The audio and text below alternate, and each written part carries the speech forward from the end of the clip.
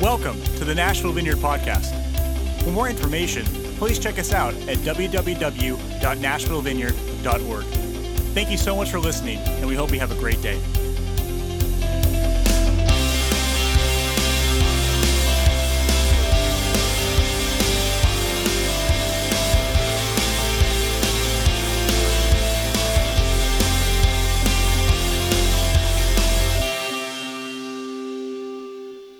In a series that we've started on the Messiah, and what we're trying to do at this time of Christmas is we really want to pull everything together throughout the scriptures that shows and points to Jesus coming as the Messiah.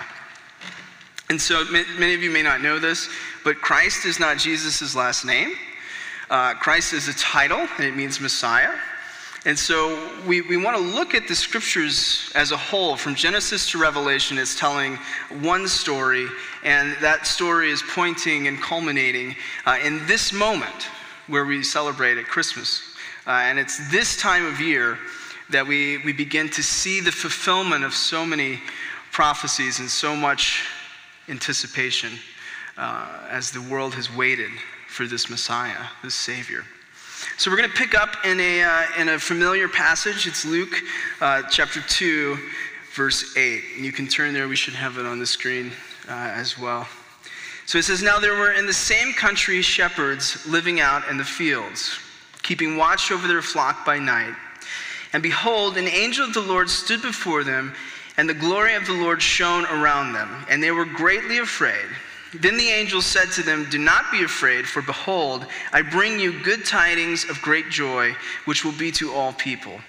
For there is born to you this day in the city of David a Savior, who is Christ the Lord. And this will be a sign to you. You will find a babe wrapped in swaddling clothes, lying in a manger.' And suddenly there was with the angel a multitude of heavenly hosts, praising God and saying, 'Glory to God in the highest, and on earth peace, goodwill toward men.' So it was when the angels had gone away from them into heaven that the shepherds said to one another, 'Let us now go to Bethlehem and see this thing that has come to pass, which the Lord has made known to us.' And they came with haste and found Mary and Joseph and the babe lying in a manger.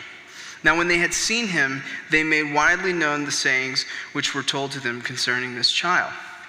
And all those who heard it marveled at those things which were told to them by the shepherds. But Mary kept all these things and pondered them in her heart. Then the shepherds returned, glorifying and praising God for all the things that they had heard and seen as it was told to them." Let us pray. Lord, we thank you for your word. We thank you that you sent your Son here, that you loved us so much, not to condemn us, but to save us. Lord, we ask that you come. Holy Spirit, would you come? Jesus, we declare you are in charge. Would you give us ears to hear and hearts to receive what it is that you have for us today? And it's in your name. Amen. So I want to look at this piece of the story, and I want to look at it through eyes that maybe we haven't looked at this before, because I want us to understand the significance of what's taking place here. And so you may have heard this many times. I've heard it many times. You may be familiar with this. It may be reminding you of Charlie Brown's Christmas. It may just bring all of those memories back. But there's something in here that I've never really thought of until recently that I've been learning about, and it's incredible to see how much the scriptures have been pointing to this moment. And so the question that we have to ask ourselves today as we're going through this text, as we put ourselves in this story, is what was actually being said to the shepherds. I mean, so the shepherds are there. They're in Bethlehem. They're doing their shepherding duties. They're just going along their day. And then all of a sudden, this giant angel appears to them in the night and delivers to them this incredible message that was followed by heavenly hosts just lighting up the scene, beginning to sing out and declare everything that's going on. And it so impacted them, and they marveled so much that they went away from the manger where they saw Jesus, and they began to proclaim all of the things that the Lord told them But if you read the text, it actually sounds a little bit anticlimactic. I mean, basically what it says is like, this will be a sign. You will find a baby wrapped in swaddling clothes lying in a manger. Which is strange, to be honest with you, because the question we have to ask ourselves is like, what's the big deal with this? Why is this a sign? Why was this a sign to these shepherds that the Messiah had come? And this is the question we should be asking ourselves. And when we wrestle with the text like this, it's important to know that disciples ask questions. And when the disciples read the text, like we're reading the text today, we're to ask questions and begin to question what is happening here in the text. It's interesting, even the people, the name that God gave his people involved wrestling with God. God is looking for us to wrestle with him through these hard times, through the text, through our lives. We're to question what's going on. He invites that, he welcomes our questioning. We serve a God who is bigger than our questions. And so we bring this question today. We say, well, what's the big deal with this sign of you will find this babe in swaddling clothes lying in a manger? Essentially, it would be the same thing as today if they were said, you will find this baby that's swaddled lying in a crib. It's like, what's the big deal? Everyone was swaddled and all of that. So what's the key? Well, we have to understand exactly who these shepherds were. Around Jerusalem, there was many shepherds, and their primary duties were to raise and to tend to the livestock that would be used in the sacrificial processes in the temple. And so Bethlehem is a suburb of Jerusalem, and so these shepherds were actually Levitical shepherds. They were priestly shepherds that were set in place in order to manage the sacrifices that were taking place in the temple. I mean, if you think about it, you're thinking like there's sacrifices many times a day, all throughout the day, and those sacrifices require not just any animals, but those that were raised a particular way under the commands that God had given his people. And so this was a big operation.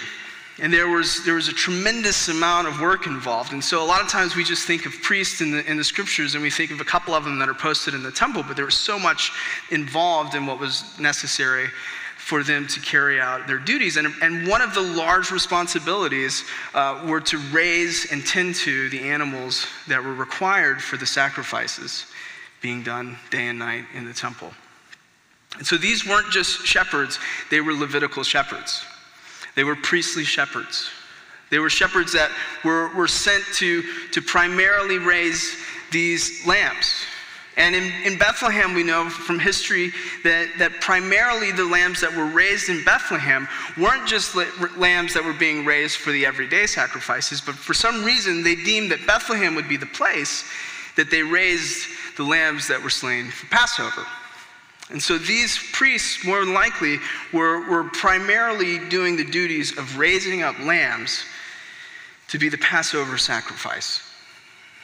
And oftentimes in Bethlehem, when we picture the scene that we typically have, and you may have a manger nativity set that you've looked at, we picture some sort of a wooden barn and all of that. And that's really not the way that it happened at this point in time. There's not a tremendous amount of wood just lying around this area. It's sort of a barren desert land. And more than likely what happened is these shepherds would make their mangers, make their barns in these caves in the side of the cliffs in the mountains that surround the area. And so we need to begin to think like disciples and begin to think about the context of which this text is being written. And so they would raise these lambs within these caves that were dug out in the mountains surrounding it. And because they were Passover lambs, there was a tremendous amount of work and effort and instruction that went into them making sure that the place in which the lambs would be born would be ritually clean. And so this is more than likely the place where Jesus was born, was in this cave that was being used primarily to raise the sacrifice Passover lambs. And so we just have to begin to think about what is actually happening in the text as opposed to what we're just used to hearing. And so when we're looking at this question of what's the big deal with what's going on here, we have to frame it with who the angels are actually talking to. And the shepherds would then take the lamb, and remember, the lambs had to be born, and they had to be sacrificed without spot or blemish. And so often what they would do, because it's, remember, in a cave, and these lambs, when they're born, what they would do is they would swaddle the lambs for the first few hours, because when lambs are first born, they're pretty clumsy, and the chance of them falling and actually hurting themselves or scuffing their face or something like that is pretty high. And so if that happened, then all of that effort and all of that work would be for naught. And so one of the things that they typically did was they would swaddle the lambs as soon as the lambs were born in order to keep them from getting a spot or blemish. So it's with this context that we find ourselves in the story. Because these shepherds apparently were going to see something in this moment that was assigned to them. God had been planning this for a long time. And so because of that, he knew who he was appearing to. It wasn't a random chance. It didn't just so happen to be a group of shepherds just hanging out. These particular shepherds were at the certain place at the certain time, so that when they saw Jesus born in a manger, it would be a sign to them of what was actually happening. It's incredible to think about just the fact that God came in this kind of a scenario. I mean, it's pretty unbelievable for us to imagine that the God of all creation, the God of the universe, decided to humble himself and to take the form, not just of a man, but of a baby. Oftentimes we miss that during this season, but we need to begin to understand that the idea of God coming and identifying with us in flesh, and not just as a grown man, not just as a king, but as a little baby, creates this unbelievable humiliation that God took upon himself. Think about it, a baby is helpless. A baby can't even use the restroom on his own, covered in his feces, potentially. I mean, this is how God chose to come to the world. And out of this humiliation, he brings this idea of identification with us. That he was born as us. And so that whatever we experience, he has experienced that as well. So often, what I find is, as a pastor, I sit with people that are going through tremendously difficult times. And part of the paradigm that we're living in is that though we press into healing and we begin to pray for healing and we begin to pray for the kingdom of God to come, there are times when it seems like it's far away. And so in those times, as we sit with those who mourn and suffer, the comforting thing that we are able to hold on to is that somehow God has chosen to be able to identify with us in this hard time. He's able to take on our feelings and our understandings. I don't know if you've ever been comforted by someone who's never been through what you're going through. It's hard. They don't know the things to say. It seems a bit far away. And until someone has actually gone through the hardships that we've gone through, we don't necessarily want to hear it. But when we see someone, we find someone where we're struggling and we're suffering, who has gone through the same things and who has come out the other side, that's when we can actually see, wow, okay, here's some hope that I can cling to. And in this case, we have a God who has experienced life, the struggles and the hardships, the suffering and the pain. He didn't just come in a palace, he came and he was born in a cave to paupers and not princes. He understands poverty. He understands loss. He's experienced it for himself. This is the God that we serve. And the fact that he came and that he chose to come as one of us is one of the great mysteries of our time. He didn't have to do it this way. But his identification with us is the marking factor of his love for us. That he didn't just want to be the God that was far off, but he wanted to be the God that was close. This is an incredible thing. It's like Moses. Jesus was the better Moses, and Moses was raised in the palace. I mean, he grew up beside the Pharaoh, and at that point on the planet, this was like the most wealthy family living, and so Moses grew up in the lap of luxury.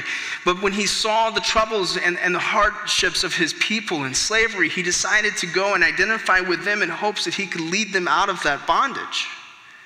And he left the palace. And it's a picture, it's a glimpse of what Jesus has done for us, is that he left a better palace because he's a better Moses. And in leaving his palace, he came on this night to be born in a cave. An alleged illegitimate child to a teen mom. This is incredible that our God would choose to stoop down and to do this. And so we see in Philippians 2:3, it says, "Let nothing be done through selfish ambition or conceit, but in lowliness of mind, let each esteem others better than himself.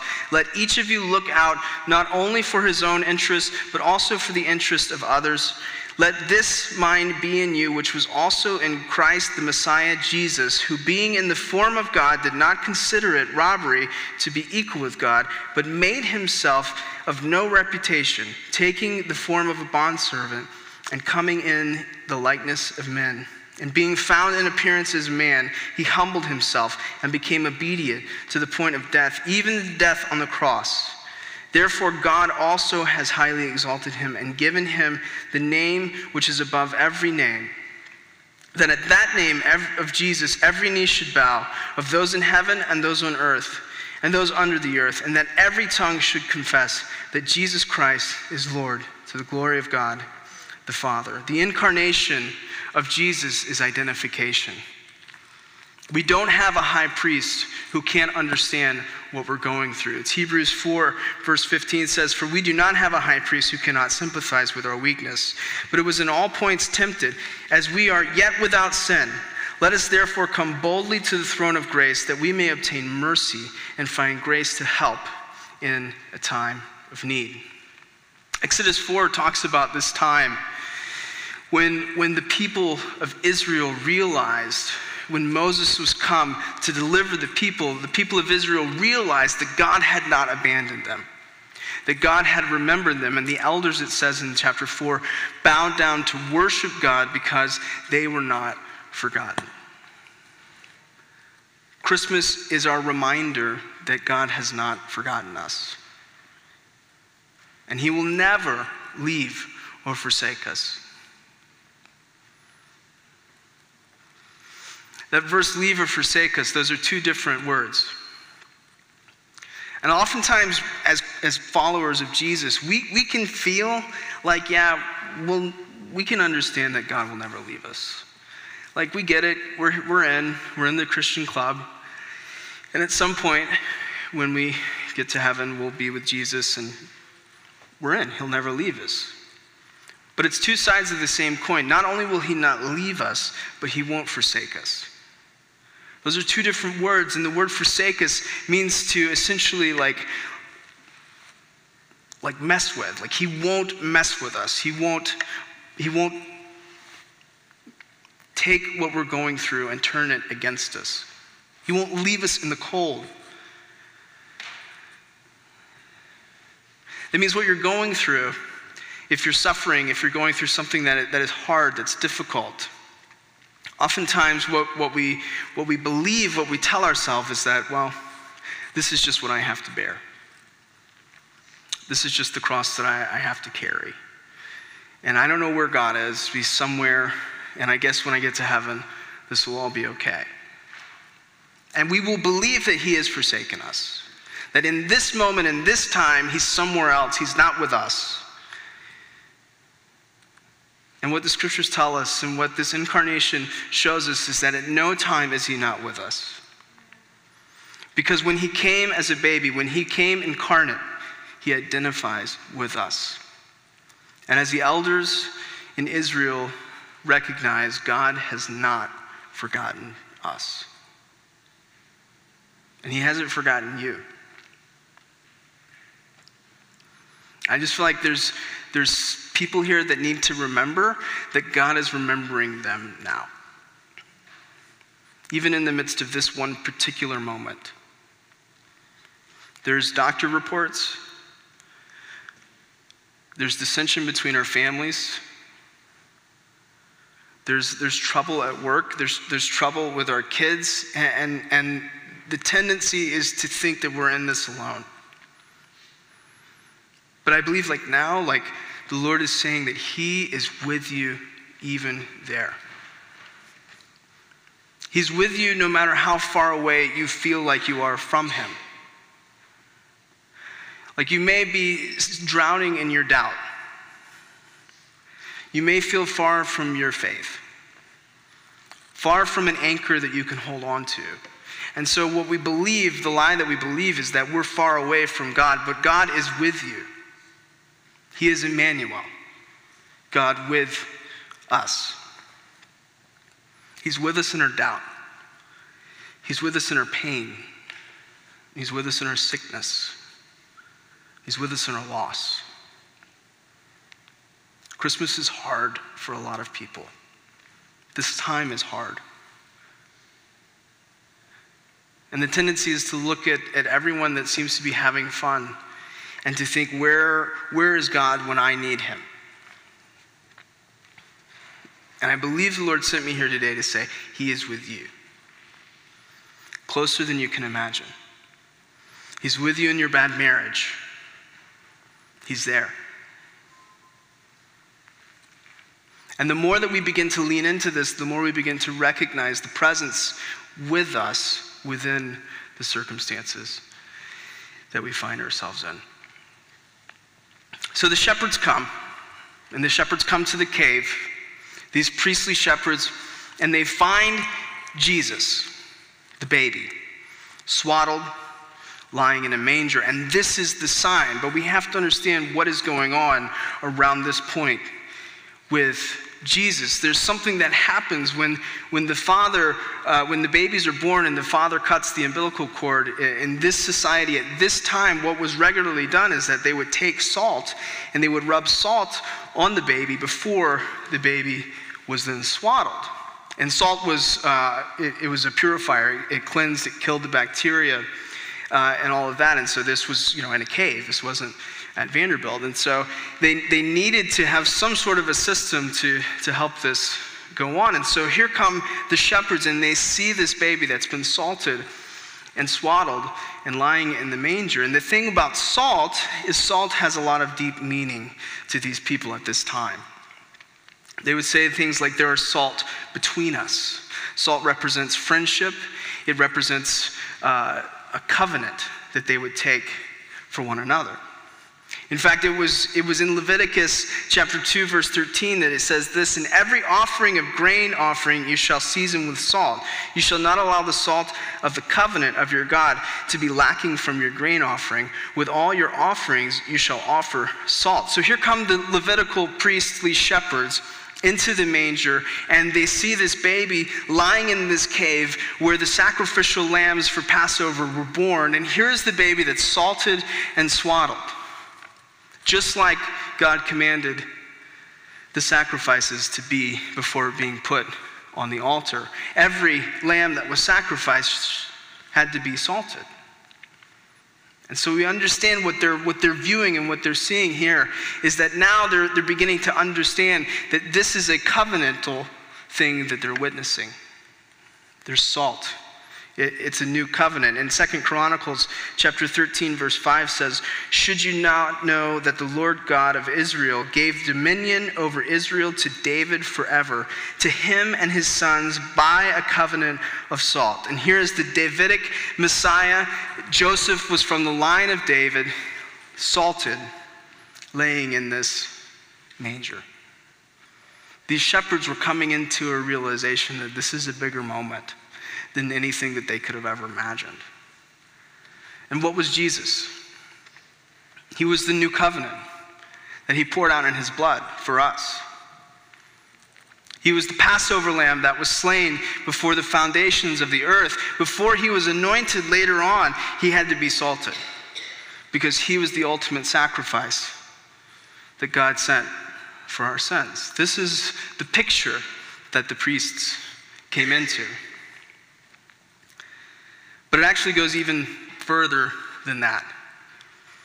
Why would swaddling be this sign to the shepherds? This is our question. A swaddled baby was not an abnormal thing. And so we have to begin to dig into this and wonder, what is it about this time that the shepherds found so amazing? If you go back into the idea of the temple, and we spoke about this a few weeks ago when we talked about, this is all about a temple, the presence. And the temple was a place that represented the presence of God here on earth. It was a representation of Eden, that time so long ago that was lost when the presence was here. And so when you would go into the temple, this is why that you couldn't have a spot or blemish. This is why someone that was sick or someone that was lame couldn't go in. This is why if you had sin, unconfessed sin, you couldn't go into the temple. It's not because God was feeling essentially prejudiced that day. It was because inside the temple was a picture of a place absent the fall, a place like Eden. And so because of that, you weren't to bring in anything that had a sign of the fall. So sickness wasn't allowed in there. Spot or blemish wasn't allowed in there. And in the temple, one of the oldest signs that signified the presence was the menorah, was the candle that burned, that should never go out, the light that should never go out in the Holy of Holies that represented the light and the presence of God in this temple. And so if you think through the process of how this had to go, there was a special oil that they had to use, and then they had to use, obviously, a wick to get the oil up so that it could be burned. And the tradition had it, and what would typically happen is that they would use the priestly robes that were made especially for the duty of the priest. Once those began to wear out, they would actually cut those up and use the robes, the pieces of the robes, as the wicks of this giant candle menorah that was burning as the presence. And so what a lot of scholars believe is that the thing that triggered the shepherds, these Levitical priests, to understand what was going on is that the clothes that Jesus was swaddled in was actually the pieces of priestly robes that were used primarily as wicks to light the menorah in the presence, to signify the presence. And Jesus is, as we know, the light of the world. And we are in him. There is light and there is no darkness. And so the question has to be like, well, how did that even happen? How did these people get these priestly garments to wrap him in? Well, if we go back a little bit the ways in the story to chapter 1, we see that Mary had a cousin. And her cousin was married to Zechariah, a priest. And there's this moment that the scriptures tell us when Mary comes with Jesus in her womb, and her cousin has John the Baptist in her womb. And there's something that happens that takes place, and they're both overwhelmed and full of the Holy Spirit. They're full of every part of the Holy Spirit. That includes the spirit of revelation and of prophecy. And Elizabeth begins to prophesy about what is in the womb. We can see this in Luke chapter 1, verse 39. It says, "Now Mary arose in those days and went into the hill country with haste to a city of Judah, and entered the house of Zacharias and greeted Elizabeth. And it happened when Elizabeth heard of greeting Mary that the babe leaped in her womb, and Elizabeth was filled with the Holy Spirit. And then she spoke aloud with a loud voice, saying, 'Blessed are you among women, and blessed is this fruit of your womb. But why is this granted to me, that the mother of my Lord should come to me? For indeed, as soon as the voice of your greeting sounded in my ears, the babe leapt in my womb for joy. Blessed is she who believed, for there will be a fulfillment of those things which were told to her about the Messiah from the Lord.'" Here are the priests, shepherd, coming in and seeing the robes. This baby, salted in a cave, born for lambs that were raised for the Passover sacrifice, covered in priestly robes. It stands to reason that in this exchange, full of the Holy Spirit, she runs to her husband and gets pieces of robe for her poor cousin with nothing to wrap the baby in. Why else would this be such a sign to these shepherds? Because they're coming into contact now with the great high priest. They're coming into contact with this revelation that has been talked about and whispered about for eons now, that all of a sudden there is now hope. God has not forgotten his people. He is with us. And this is the story of Christmas. That Christ is the ultimate sacrifice. The Messiah is the ultimate Passover lamb that was slain for us. And no one goes to the Father except through him, because he is the ultimate, the end-all be-all. God incarnate, come to dwell among us. It says in Isaiah chapter 7, verse 14, that therefore the Lord himself will give you a sign. Behold, the virgin shall conceive and bear a son, and shall call his name Emmanuel, God with us. And I believe what the Lord is saying today is that he is with us now. He's with us at this very moment, and at any time that you go with Jesus. That he chose to not only be with us, but to live in us. It's this unbelievable reality that we find ourselves in as followers of Jesus. This is the meaning behind what we're celebrating with all of these lights and presents and shopping and everything that's been going on. We're celebrating the fact that God came to be with us. Before there was a veil, before there was hard to get into the presence of God, before God was far away and we weren't allowed to go to him, and we had to have mediators, and we had to have help, but no matter what, now on this side, he's with us. And I believe that there are times that we're going through right now specifically. I just keep hearing the Lord just say, press into this. There are places in our lives that we believe we've been forsaken, that we believe we've been abandoned. There's been hope that's been deferred, that has made our hearts grow sick. There have been dreams that have been lost that we feel are dead.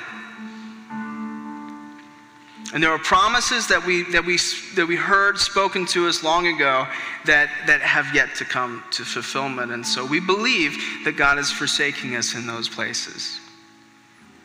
But I believe what the Lord is wanting to say today is that even in those places, he's there.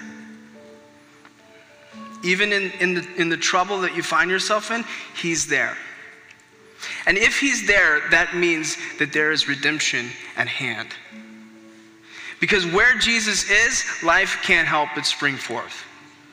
Where Jesus is, sin can't help but be clean.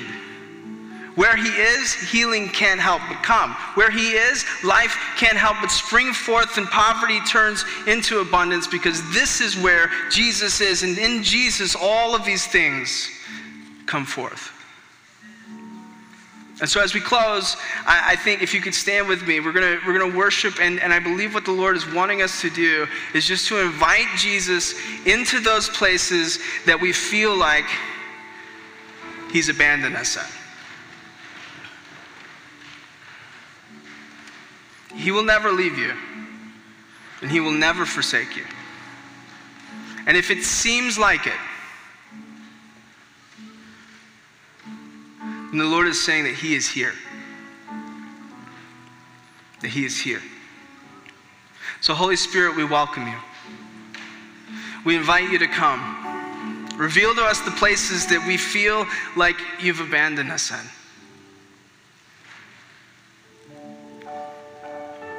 The Lord is looking to father some of us today.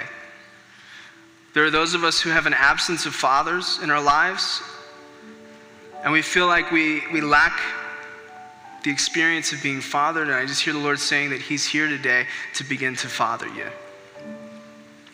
He is our Abba Father. We are to cry out to him, Abba Father. Do you know God as a father? So Holy Spirit, would you come? Would you reveal to us those places? And that's the question. If you're here, it's not by accident. God orders our steps. And he knew you were here today. And I believe it's because he wants you to understand him as Emmanuel, as he is with you.